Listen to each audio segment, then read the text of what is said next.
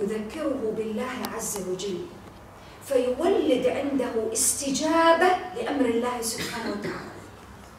وتدبروا معي في الترابط أو التناسب بين قول الله سبحانه وتعالى في الآية: يا أيها الذين آمنوا إذا لقيتم فئة فاثبتوا واذكروا الله كثيرا لعلكم تفلحون، قال: وأطيعوا الله ورسوله. ترابط ذكر الله عز وجل ولو كان باللسان، والمفروض أن يتواطأ اللسان والقلب، ولكن الآية والترابط بين الآيتين، وهذه من قواعد التدبر، بيّنت أن كثرة ذكر الله سبحانه وتعالى تولد عند الإنسان استجابة لأمر الله، وهذا من أسباب الفلاح. قال: وأطيعوا الله ورسوله. فالطاعة لا تأتي من قلب غافل، الطاعة هي ثمرة الاستجابة لأمر الله عز وجل. ومن أعظم الأعمال التي يعرف الإنسان نفسه بها أن ينظر إلى المكان الذي والعمل الذي أقامه الله سبحانه وتعالى فيه. فإذا كان الإنسان منشغلا في طاعة الله سبحانه وتعالى فهذا يعني أنه على خير. هذا من أسباب الفلاح، من دوافع الفلاح. ولكن الذي يلفت النظر في هذه الآية العظيمة، ونحن في سورة الأنفال، الله عز وجل قال: وأطيعوا الله ورسوله ولا تنازعوا فتفشلوا وتذهب ريحكم واصبروا إن الله مع الصابرين. وتدبروا معي، كم من أمر جاء في هذه الآية. قال: وأطيعوا الله ورسوله، وهذه الطاعة كما ذكرنا لا تأتي من قلب غفل عن ذكر الله عز وجل، وهذه من خطورة الغفلة عن ذكر الله عز وجل. الغفلة المرض الذي أصبح وكأنه مرض العصر والعياذ بالله. نحن نعيش في عصر انتشرت فيه أسباب الغفلة، وانتشرت فيه دواعي الغفلة. في أشياء كثيرة من مغريات الحياة وما يلهي فيها أنها أصبحت تجعل الإنسان يغفل عن ذكر الله عز وجل والعياذ بالله. وربي سبحانه وتعالى قال في الآية: واذكروا الله كثيرا لعلكم تفلحون. لا يمكن أن يكون هناك فلاح ولا فوز لا في الدنيا ولا الآخرة مع وجود الغفلة عن ذكر الله سبحانه وتعالى، لأن القلب إذا غفل عمى، فما عاد يبصر الحق، وما عاد يرى ذلك النور الموجود في طاعة الله سبحانه وتعالى وذاك الانشراح.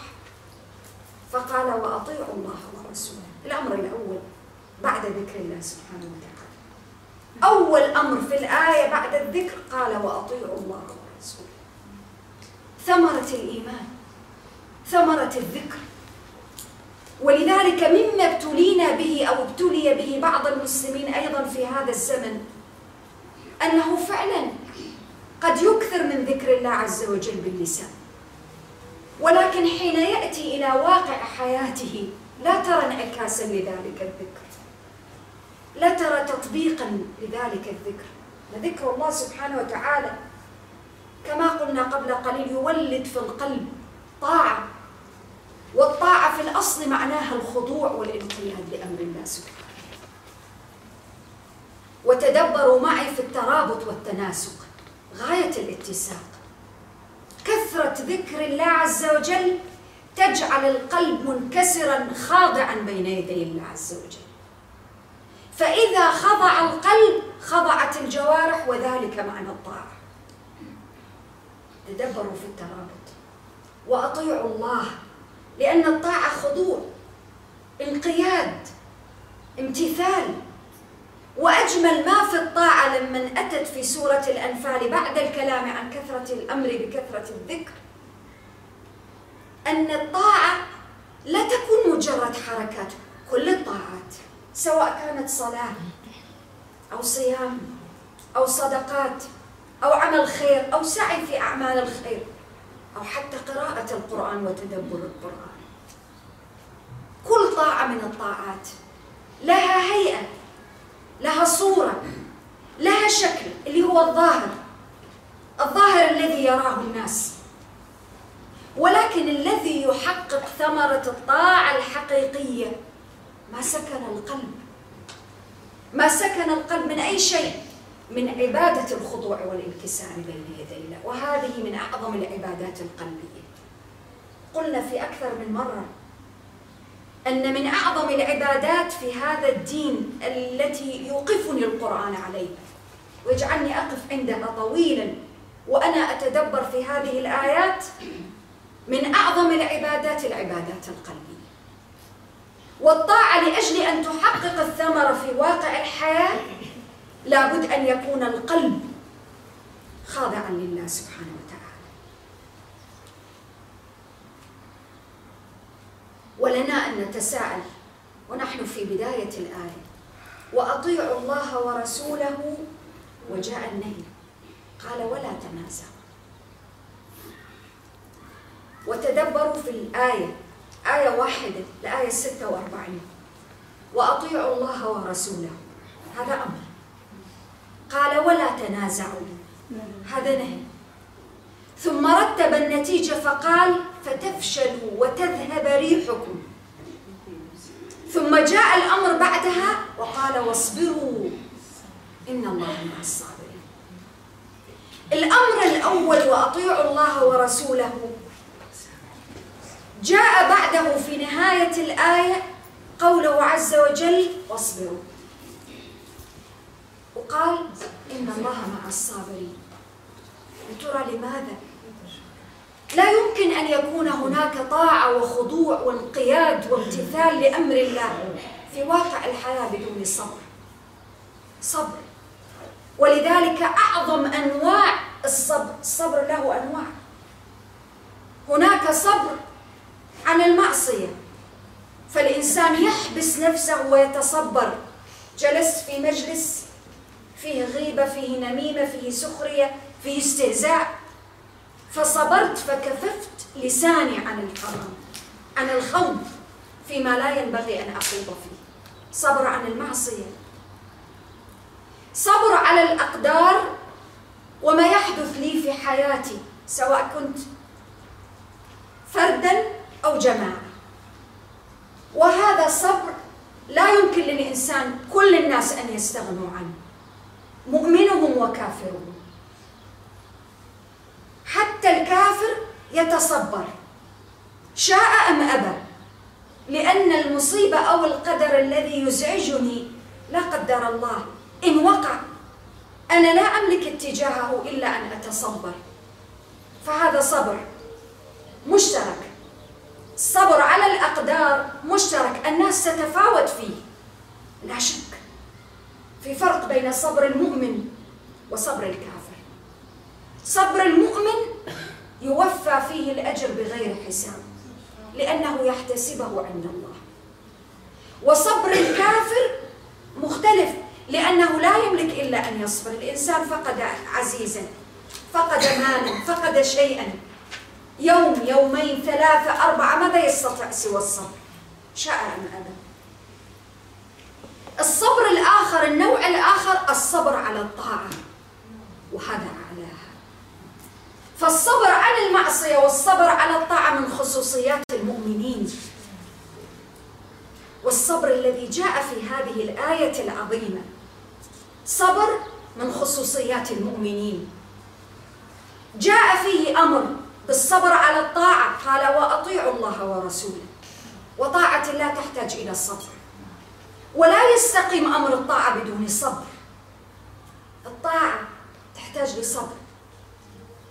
اليوم خاصة في زماننا حين يستيقظ الإنسان على سبيل المثال على صلاة الفجر، والوقت فيه ربما برد، وقت يستريح فيه الإنسان والليل طويل، ممكن أن لا يرغب في القيام لهذه العبادة العظيمة صلاة الفجر، فما بالك بالقيام لصلاة قيام الليل. يحتاج لصبر، يحتاج تصبر، يحتاج الإنسان أن يرغب القلب والنفس في الامتثال لأمر الله عز وجل. لأن هذه السويعات أو الدقائق أنفس لحظات العمر. قبيل صلاة الفجر ولو ب10 دقائق فقط يحتاج لصبر. وتدبروا معي في الكلمة، قال واصبروا إن الله مع الصابرين. إن رأى الله سبحانه وتعالى وهو العالم بكل شيء في قلوبنا خيرا ورغبة حقيقية في الطاعة، كان معنا في أي شيء بالتثبيت بالتوفيق، لأن العبد لا يعبد الله سبحانه وتعالى بنفسه، ليس بقدرته. أحيانا الواحد منا ربما يضع المنبه لصلاة الفجر أو لصلاة قيام الليل ويدق المنبه لحظات ومرات ومرات ولكنه لا يوفق للطاعة. إذن أنا لا أقوم لصلاة الفجر ولا للقيام بقوتي ولا بنفسي، وإنما أقوم بتوفيق الله سبحانه وتعالى. وفقني وشرفني وكرمني أن أكون ممن يذكره في تلك الساعة، فهنيئا لمن يفعل. ولذلك قال واصبروا إن الله مع الصابرين. فهذا الصبر على الطاعة، هذا النوع من الصبر لا يمكن أبدا أن يتحقق إلا إذا خضع القلب لله سبحانه وتعالى خضوعا وانقيادا لأمره عز وجل. ومن وسائل الخضوع لأمر الله سبحانه وتعالى كثرة الذكر، أن يعتاد القلب على ذكر الله سبحانه وتعالى فلا يغفل عنه فتسهل عليه الطاعة. وحينها يأتي الوعد من الله سبحانه وتعالى واصبروا إن الله مع الصابرين، تأييدا وتوفيقا وتثبيتا وعطاء ودفعا للبلاء. النوع الثاني من الصبر الذي جاء في هذه الآية، آية واحدة، تأملوا معي وتدبروا في إعجاز القرآن العظيم. قال ولا تنازعوا. نزاع، وكلمة تنازعوا مأخوذة من أصل الكلمة نزع، والنزع الأخذ بشدة، والتنازع تدبروا في الكلمة عظمة وإعجاز كل كلمة في كتاب الله سبحانه وتعالى. قال تنازعوا. لما الإنسان يكون في حالة صراع مع الآخر أو اختلاف، كل واحد منهما يريد أن ينزع عن صاحبه شيئا. شوف اختيار الكلمة، تنازعوا، كل واحد يريد أن ينزع عن أخيه شيء. نزاع، صراع. ولا يمكن لمن يستقر الإيمان في القلب ويصل إلى ذلك المستوى الذي جاءت به الآية العظيمة أن يكون ذلك القلب قادرا على ينازع أو ينتزع من أحد من المسلمين شيئا. هو من ينزع أي شيء. نحن حين نختلف ونصطرع فيما بيننا ويريد الواحد منا أن ينزع من الآخر شيئا، لما وقر في قلوبنا من الإيمان بالله أبدا، ولكن لما نزع من قلوبنا من الإيمان بالله. هذه لفتة عظيمة القرآن يربيني فيها. في أي سورة؟ سورة الأنفال. النزاع لا يمكن أن يتسق مع منظومة الإيمان والخضوع لله. وتدبروا معي الآية التي قبلها وهذه الآية هي تكلمني في البداية عن القلب. الذكر محله القلب أولا، والطاعة محلها القلب، لأن الطاعة تعريفها انقياد وخضوع واستسلام لأمر الله، وهذا يكون بالقلب أولا. فجاء بالنهي عن النزاع ليبين أن النزاع أول ما يقع في القلب. كل النزاعات والصراعات اللي بين البشر اليوم أشكال، منها باللسان، ومنها طبعا اليوم مع آلة الإعلام النزاعات أخذت أشكال متنوعة. نزاعات أصبحت نزاعات كلامية، ونزاعات باليد وبالجوارح ونزاعات بسلب الأموال من كل الأشكال، نزاعات اقتصادية، نزاعات مالية وسياسية واجتماعية. ولكن القرآن بعظمته جمعها أولاً ووضع قضية الداء وجعلها في القلب. لا يحدث نزاع أبداً حين يكون القلب خاضعاً لأمر الله سبحانه وتعالى، لا يمكن. لا يحدث النزاع إلا حين لا يكون القلب قد وصل إلى درجة من الخضوع والانقياد والاستسلام لأمر الله عز وجل. شيء عظيم. تدبروا معي كيف القرآن يربي النفوس، وكيف يحل الصراعات بين بني البشر. هناك الآن في العالم، في كل أنحاء العالم، دورات كثيرة ومقررات تدرس في الجامعات تحت هذا المسمى conflict resolution، حل النزاعات، تسوية الصراعات، حل الصراعات، إدارة النزاعات. تعددت المسميات وكثرت المقررات والمناهج والكتب والمؤلفات، ولكن كل المؤلفات اللي في الكون لا يمكن أن تأتي ولا بجزء من إعجاز هذه الكلمة في كتاب الله عز وجل. شيء عجيب. القرآن يعلمني كيف أحل النزاع فعلاً، ولكن القرآن كعادته لا يعالج الأمور بسطحية. لا، القرآن يعلمني وأنا أتدبر فيه أن أعالج الأمر والإشكاليات التي تحدث لي من العمق، من الداخل.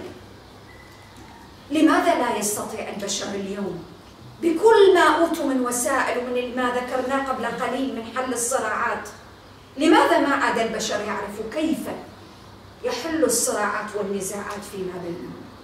لماذا؟ لأنه تنقصهم مقررات ودورات تدريبية ليتعلموا كيف يحلوا النزاع. هذا شيء ثانوي يأتي بدرجة لاحقة. الإشكالية أن ما نراه في عالمنا المعاصر يحاول أن يحل الإشكالية من الظاهر، يسوي النزاعات من الظاهر.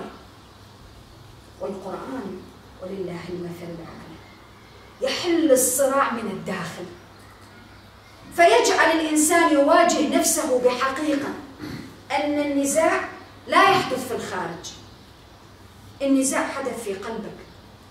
ولو ما حصل نزع لما حصل تنازع. ولذلك زاد الكلمة تنازعوا في طرفين عندي. حدثت في البداية في الفرد، نعم. لماذا حدثت؟ ضعف دواعي الإيمان، وتبعا لضعف دواعي الإيمان وذكر الله عز وجل ضعفت الطاعة في القلب، وضعفت معه دواعي الانقياد والخضوع لأمر الله سبحانه وتعالى. وماذا يحدث إذا حصل كل هذا؟ تدبري في التشخيص. حين يضعف الإيمان تكبر الدنيا في قلب الإنسان. حين يضعف الإيمان ويقل ذكر الله عز وجل تنتفش الدنيا وتكبر. وحين تكبر الدنيا وتنتفش في قلب الإنسان يحدث النزاع. ولنا الآن أن نفهم لماذا عالمنا المعاصر امتلأ بالصراعات؟ لماذا ما عادت الأرض على وسعها ورحابتها الأرض رحبة؟ لماذا ما عادت الأرض تتسع لكل البشر؟ لأن القلوب ضاقت. وما دخل ضيق القلوب بالنزاع؟ القلوب لا تفسح ولا تنفسح إلا بالإيمان، لا تنشرح إلا بالإيمان. فإذا ضعف الإيمان ضاق القلب بقدر ما خرج منه وما ضعف فيه من الإيمان. فإذا ضاق القلب أصبح ذلك القلب مكانا مفتوحا للنزاعات مع الآخرين. هذا القرآن وهو يربي. هي الدنيا إذن الدنيا ليست لأنه الدنيا في كما ذكرنا في أكثر من مرة، ليس لأن الدنيا عدو للآخرة أبدا. لولا الدنيا والعيش في الدنيا ما كان هناك فلاح في الآخرة. إذا لم تنجح في الدنيا لن تنجح في الآخرة. إذن أين الإشكالية؟ حب الدنيا. حب الدنيا والتعلق بها إذا زاد عن الحد المسموح به طفى على قلب الإنسان، وإذا طفى على قلب الإنسان نزع منه وهدد فيه عناصر الإيمان. ولهذا حصل أصبحت النزاعات كما هي موجودة في عالمنا. عالمنا المعاصر اليوم مليء بالنزاعات. الأخ يتنازع مع أخيه، أحيانا حتى الأبناء مع آبائهم وأمهاتهم، الجيران مع جيرانهم، أفرادا وشعوبا ومجتمعات ودول. ولو حللنا السبب لوجدناه في كلمة واحدة: حب الدنيا. النزاع لأجل الدنيا. وتدبروا معي في التناسب بين الآية والآية التي بعدها. الحل يا رب للنزاع قال: واصبروا إن الله مع الصابرين. الصبر عن أي شيء؟ كف النفس عن المعصية. ما هي المعصية؟ النزاع. النهي الذي جاء قال: ولا تنازعوا. كل النزاع. قد يقول قائل: ولكن المسلمين في غزوة بدر وغيرها من غزوات كانوا على خلاف مع المشركين، وهذه المعركة معركة بدر التي في سورة الأنفال. هذا ليس نزاع. هو القرآن يسميه أي شيء يقاتلون في سبيل الله، هذا شيء آخر. لكن النزاع الذي تحدثني عنه الآية كل طرف يريد أن ينزع من الآخر شيء، أي شيء، الدنيا، فيختلفوا فيقع النزاع. وما فرق الناس اليوم ولا المسلمين اليوم شيء مثل هذه النزاعات. ولماذا؟ لو تسألين القرآن، لو نسأل القرآن: يا رب لماذا هذه النزاعات والصراعات بين بني البشر أفراد ومجتمعات؟ لماذا؟ كلمة واحدة: القلب ما عاد يخضع ولا يطيع الله سبحانه وتعالى بالقدر الكافي الذي يمنعه من أن تكبر في قلبه حب الدنيا ويكبر فيه حب الدنيا. وإذا حصل هذا ماذا يحدث؟ تدبروا معي في الآية التي بعدها. قال: ولا تكونوا كالذين خرجوا من ديارهم بطرا ورئاء الناس. عن من؟ كفار قريش. الإنسان حين ينزع من قلبه الإيمان لا يخرجه إلا البطر ومراءاة الناس والجري وراء ما يقوله الآخرون. هل هذا يتناسب مع الإيمان؟ أبدا. القرآن العظيم حدد لي في آيتين هنا كل الأسباب التي لأجلها يصطرع البشر. البشر إما يصطرعون لأجل هذه الأسباب أو لأجل مكاسب دنيوية أخرى. كل الصراعات اللي في العالم حتى التي بين المسلمين اليوم. ولذلك هذه الخطابات والشعارات التي باتت تهدم كل شيء جميل في حياة المسلمين، في حياة البشر، ليس فقط في حياة المسلمين، في حياة المجتمعات الإنسانية. كل خطابات الكراهية القرآن حصرها في كلمة ولا تنازعوا. ولا يمكن أن يستقيم قلب خاضع مطيع لله سبحانه وتعالى مع كراهية الخير للآخرين. فخطابات الكراهية من أي طرف من الأطراف التي تروج للخلافات والنزاعات والصراعات بين بني البشر من طائفية وغيرها وتعصب وتطرف، كل هذه الخطابات لا يمكن أن تصدر من قلب خضع للإيمان بالله عز وجل وأطاع الله ورسوله صلى الله عليه وسلم. هذه الوصية العظيمة. وتدبري في التناسب قال فتفشلوا وتذهب ريحكم. نتيجة واضحة، هذا العمل يؤدي لهذه النتيجة. فإذا رأينا في واقع المسلمين اليوم فشل، نعرف كيف يكون وما هو سبب هذا الفشل. تنازل الذي هو يرتبط بواقع الأمر بعدم الخضوع لطاعة الله والانقياد القلوب لله عز وجل. ولكن قد يقول قائل، وذكرنا وناقشنا في أكثر من مرة، المسلمون اليوم بخير، يصلون، يصومون، يقرؤون القرآن، يحفظون القرآن، كل هذه أعمال فيها خير. ولكن الكلمة التي جاءت في بداية الآية قال وأطيعوا الله ورسوله لا تنحصر فقط في هيئة الأعمال. هيئة الأعمال والعبادات عظيمة جدا، ولكن ما تحققه تلك الأعمال والعبادات في القلب من الانقياد لأمر الله والاستسلام والخضوع، هذا الذي ينبغي أن نسأل عنه أنفسنا اليوم. عباداتي كلها ماذا حققت في قلبي من الانقياد والخضوع لأمر الله عز وجل؟ وتدبروا في عظمة الكلمة القرآنية في هذه الآية. قال فتفشلوا وتذهب ريحكم. وكلمة ريح في القرآن جاءت هنا في هذا المجال بمعنى الأثر، بمعنى القوة، بمعنى الاسم، بمعنى المكانة.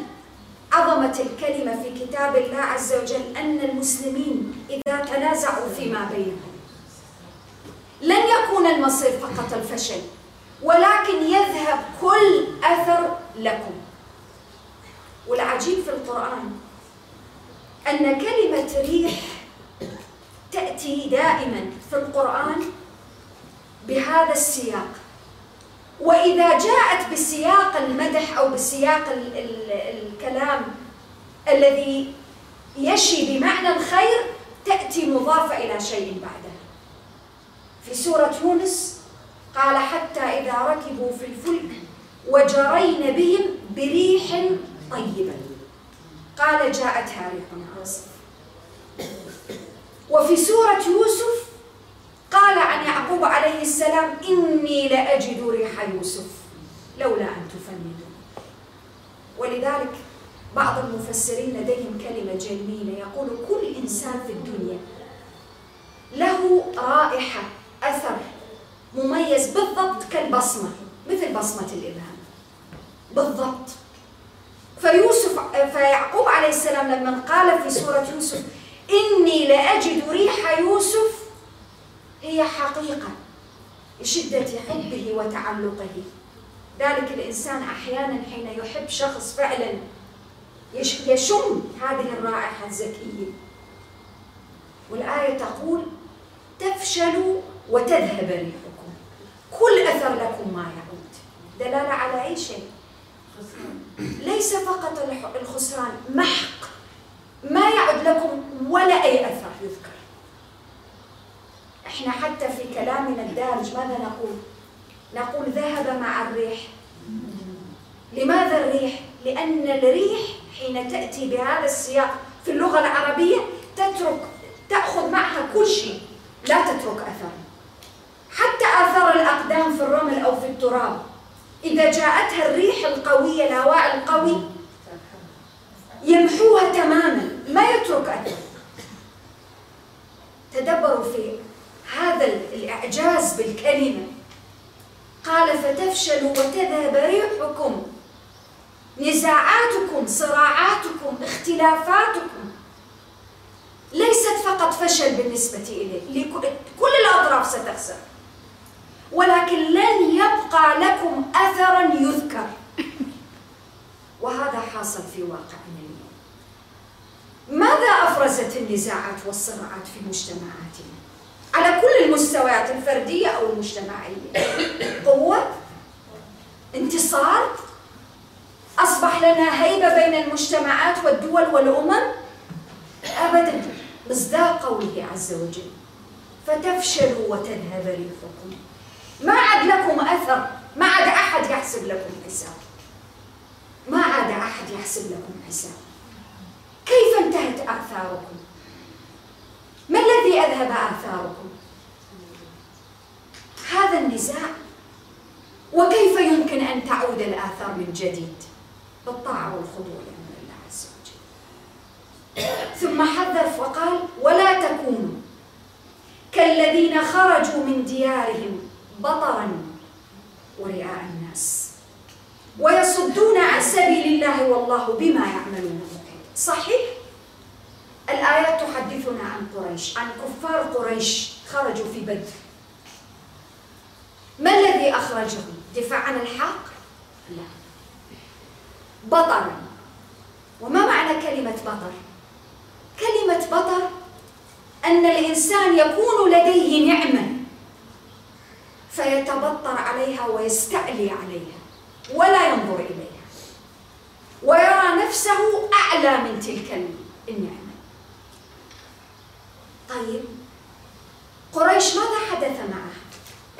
قريش أرسل إليهم أبو سفيان أن لا داعي لحضوركم للمعركة، العير أنقذت، عير قريش القافلة بخير واطمأننتم عليها، لا داعي للحرب. هذه كانت نعمة على وجه الحقيقة بالنسبة لكفار قريش، أن العير سلمت، كانت سالمة. ولكن قريش أصابها حالة من البطر فجعلها لا تنظر لتلك النعمة. سلامة العير نعمة ما نظرت إليها قريش. طيب وعاقبة البطر؟ الآيات جاءت بعد ذلك، قال: وإذ زين لهم الشيطان أعمالهم. إذا ما عاقبة البطر؟ عاقبة البطر فشل، هزيمة ساحقة كتلك التي لاحقت بكفار قريش. بطرت معيشتها في آيات أخرى. ونحن نقف عند هذه الآية. القرآن يعلمنا أن لا أقف فقط عند كلمة في كتاب الله عز وجل، ولكن أن أجعل تلك الكلمة تعبر بي من نطاق الآية التي أنا أقرأها وأتدبر فيها إلى واقع حياتي. من أمراض هذا الزمان البطر. وما معنى البطر؟ أن لا ينظر الإنسان إلى النعمة التي هو فيها، يستعلي عليها. وللأسف البطر مرض وداء يصيب الفرد ويصيب المجتمع ويصيب الدول. إذا أصاب الفرد انقلبت حياته رأساً على عقب. ولذلك الآية بعد ذلك في نهاية الآيات في هذا المقطع، الآية 53، قال: ذلك بأن الله لم يكن مغيراً نعمة أنعمها على قوم حتى يغيروا ما بأنفسهم. فالإنسان حين يعطيه الله سبحانه وتعالى وينعم عليه بشيء، أعطانا على سبيل المثال ونعم الله لا تعد ولا تحصى، الأمن والأمان، ولكن يستعلي الإنسان فلا ينظر إلى تلك النعمة ولا يرعاها حق رعايتها. ماذا ستكون النتيجة؟ تنزع النعمة. قريش حين بطرت على سلامة العير ماذا كانت النتيجة؟ العير راحت والرجال راحوا، لأنه في بدر، معركة بدر، الكفار قريش تكبدوا خسائر فظيعة بالأرواح وبالأموال، خسروا كل شيء، كانت هزيمة فظيعة ساحقة. وهذه عاقبة البطر في حياة الفرد وفي حياة المجتمعات وفي حياة الدول. وذلك القرآن يقول: بطرت معيشتها. بطرت معيشتها، فماذا حصل؟ فرب عز وجل يذيقها لباس الخوف. الخوف انعدام الأمن، يصبح الإنسان يمشي ويتلفت وراءه، أو لا يمشي إلا بحماية، والحماية لن تحميه أبدا ولن تكفيه من أمر الله إذا أراد الله أمره، ويبقى في مواضع محصنة. لماذا كل هذا الخوف؟ الخوف يسكن في قلب الفرد والمجتمع بقدر بقدر ما يغادر تلك القلوب من الإيمان، لأن الأمن قرين الإيمان. تريد أمن، حقق الإيمان. معادلة بسيطة القرآن ذكرها في سورة الأنعام: الذين آمنوا ولم يلبسوا إيمانهم بظلم، قال من البداية أولئك لهم الأمن. الأمن لمن في الدنيا والآخرة؟ أصحاب القلوب المؤمنة. بأي شيء؟ بما سكن القلوب من الإيمان والخضوع لله سبحانه وتعالى. لذلك اليوم نحن بحاجة إلى أن نقف طويلا عند هذه الآيات. لماذا؟ اليوم من منا ما عاد يخاف؟ نحن نشعر أحيانا بالخوف من لا شيء، شبح الخوف من المستقبل. هذا شبح مرعب جدا، يفسد علينا واقعنا، يفسد علينا الساعة التي نعيش. بعض الناس لا ينعمون باللحظة التي يعيشونها. لماذا؟ من شدة الخوف من المستقبل، وكأنهم يملكون المستقبل، ولا يملك المستقبل إلا الله سبحانه. أنا لي اللحظة التي أنا فيها الآن. إذا لماذا هذا الخوف؟ هذه ظاهرة في مجتمعاتنا وأسرنا وأفرادنا. نحن كأفراد تحتاج للتدبر والتأمل والعودة لكتاب الله عز وجل. لماذا أصبح الخوف يسكن قلوبنا؟ فتش في قلبك عن الإيمان، فتش في قلبك عن اليقين، عن الخضوع لأمر الله سبحانه وتعالى، وكن متيقنا أن القلب بقدر ما يسكنه من اليقين والإيمان بالله سبحانه وتعالى وجميل التوكل عليه، بقدر ما ينعم بالأمن والأمان. هذا لا يتنافى ولا يتعارض مع الأخذ بالأسباب، أسباب الأمان، ولكن يبقى المفتاح الرئيسي للأمان هو الإيمان والخضوع لأمر الله عز وجل. لذلك الإنسان حين يأمن ويؤمن بالله عز وجل ويعدل في حياته ونفسه وواقعه ومعيشته ويمشي بما أمر الله عز وجل، يأمن. لماذا أصبح في أمان؟ جوار الله سبحانه وتعالى. وتدبروا معي في التناسب في الكلمة. الآية التي بعدها قال: وإذ زين لهم الشيطان أعمالهم وقال لا غالب لكم اليوم من الناس وإني جار لكم. الإنسان حين لا يؤمن بالله عز وجل ويخرج من ربقة الإيمان ولباس الإيمان بالله عز وجل، خرج من جوار الله. أنت في جوار الله طالما أنك مؤمن. الإنسان حين يكون في جوار الله عز وجل وفي رعايته سبحانه وتعالى، حتى نحن في سلامنا لما نسلم نقول في أمان الله، أليس كذلك؟ نقول في رعاية الله، نقول رعاك الله، في حفظ الله، استودعناك الله. الإيمان، وبقدر الإيمان يحفظ الله سبحانه وتعالى عليك نفسك وحياتك وكل ما أعطاك. طب والإنسان لمن يضعف الإيمان في قلبه أو لا يكون مثل كفار قريش، من يكون له جار؟ الشيطان الذي قال وإني جار لكم. فأنا أمامي أمرين: جوار الله سبحانه وتعالى أم جوار الشيطان. جوار الله عز وجل، ربي عز وجل أعطاه الأمان.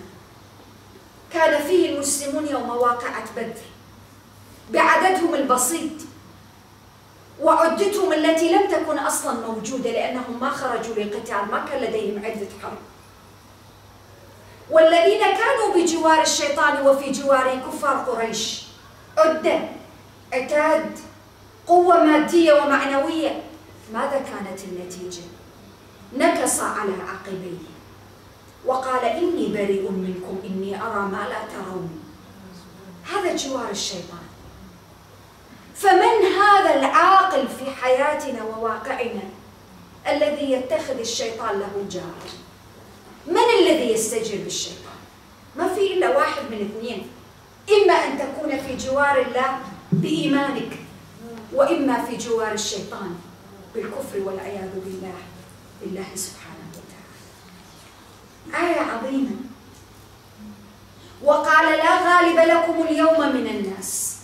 تزيين يوهمهم بقوة، ولكن هل القوة موجودة فعلا؟ أبدا. ولكن كفار قريش كانوا أقوياء فعلا، كان عددهم 3 أو أكثر من 3 أضعاف عدد المسلمين. لماذا لم ينتصروا؟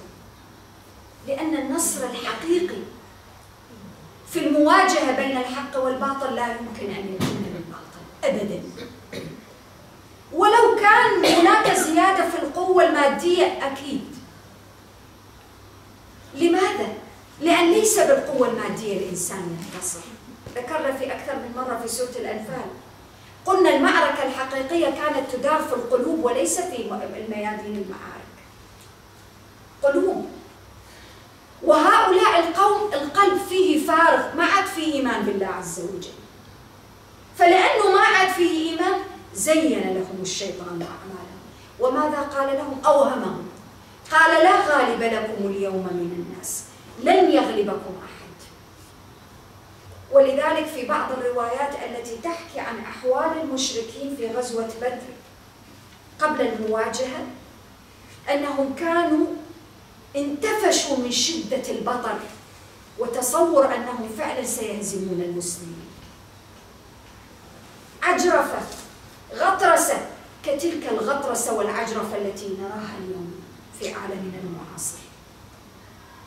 ولكن في واقع الأمر هذه الغطرسة والعجرفة لا توقفها لا استنكارات ولا أقوال ولا لا. يوقفها شيء واحد فقط، أن تكون مع الله. ولذلك حين حقت الحقيقة قال فلما تراءت الفئتان، أصبحت المواجهة حقيقية بين الحق والباطل، بين المؤمنين والكافرين. ماذا حصل للشيطان ومن في جواره؟ جوار الشيطان قال نكص على عقبيه. تدبر في دقة النص القرآني العظيم. إنسان حين يصاب بمصيبة ماذا يفعل؟ يقعد هكذا على عقبيه، دلالة على العجز والانكسار والضعف والذلة. قال نكص على عقبيه وهرب. هرب دلالة على الهرب، ولكن ليس هي هرب، ذل وانكسار. من الذي هزم الشيطان وجنود الشيطان من كفار قريش؟ اللي أقل من 300 رجل من المسلمين؟ ولا الإيمان بالله عز وجل؟ إيمان بالله سبحانه وتعالى. لماذا الشيطان قال إني أرى ما لا ترون؟ وقال إني أخاف الله والله شديد العقاب. لماذا؟ الملائكة كانت مع المؤمنين تثبيتا وتأييدا في تلك الواقعة العجيبة. والله عز وجل يقول والله يؤيد بنصره من يشاء. وقال في الآيات في سورة الأنفال أن الله سبحانه وتعالى يمد عباده المؤمنين بالملائكة. لأجل أي شيء؟ لأجل فقط أنهم يشهدون أن لا إله إلا الله. طيب ما احنا اليوم نشهد أن لا إله إلا الله. أين النصر؟ الشهادة التزام.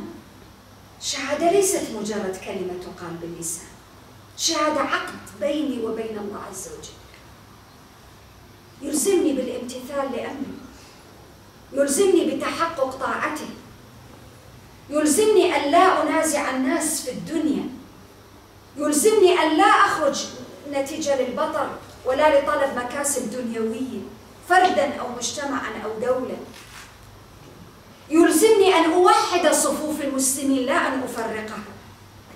يلزمني أن أجمع الكلمة لا أن أشتتها.